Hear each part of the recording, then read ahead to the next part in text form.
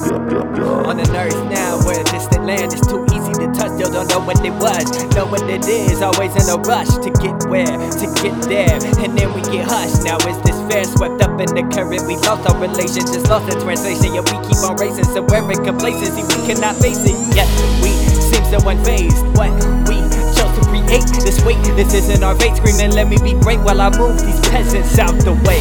Present tense isn't here to stay in these last days. Last thing on my mind is not what you say, but more how you say it. This legacy here is to elevate. Leave a couple words down here, but just for debate. Do what it takes and I know what this took. I can leave you a page, make you dream for the book. I stumbled on foot through the soot and they overlooked. Maybe should've stayed put, but instead I shook. Wrote a fairy tale about a faraway land. Outstretched the hand and never born again. Shed the horns, embrace the sins. Learn to accept this place that some feel stuck in. Only one who's truly enlightened, he has nothing, just knowledge to give. Yet he's trapped in the suck, and then all of a sudden there is an eruption, epiphany that overshadows corruption. Here, yeah, and then I'm on to something.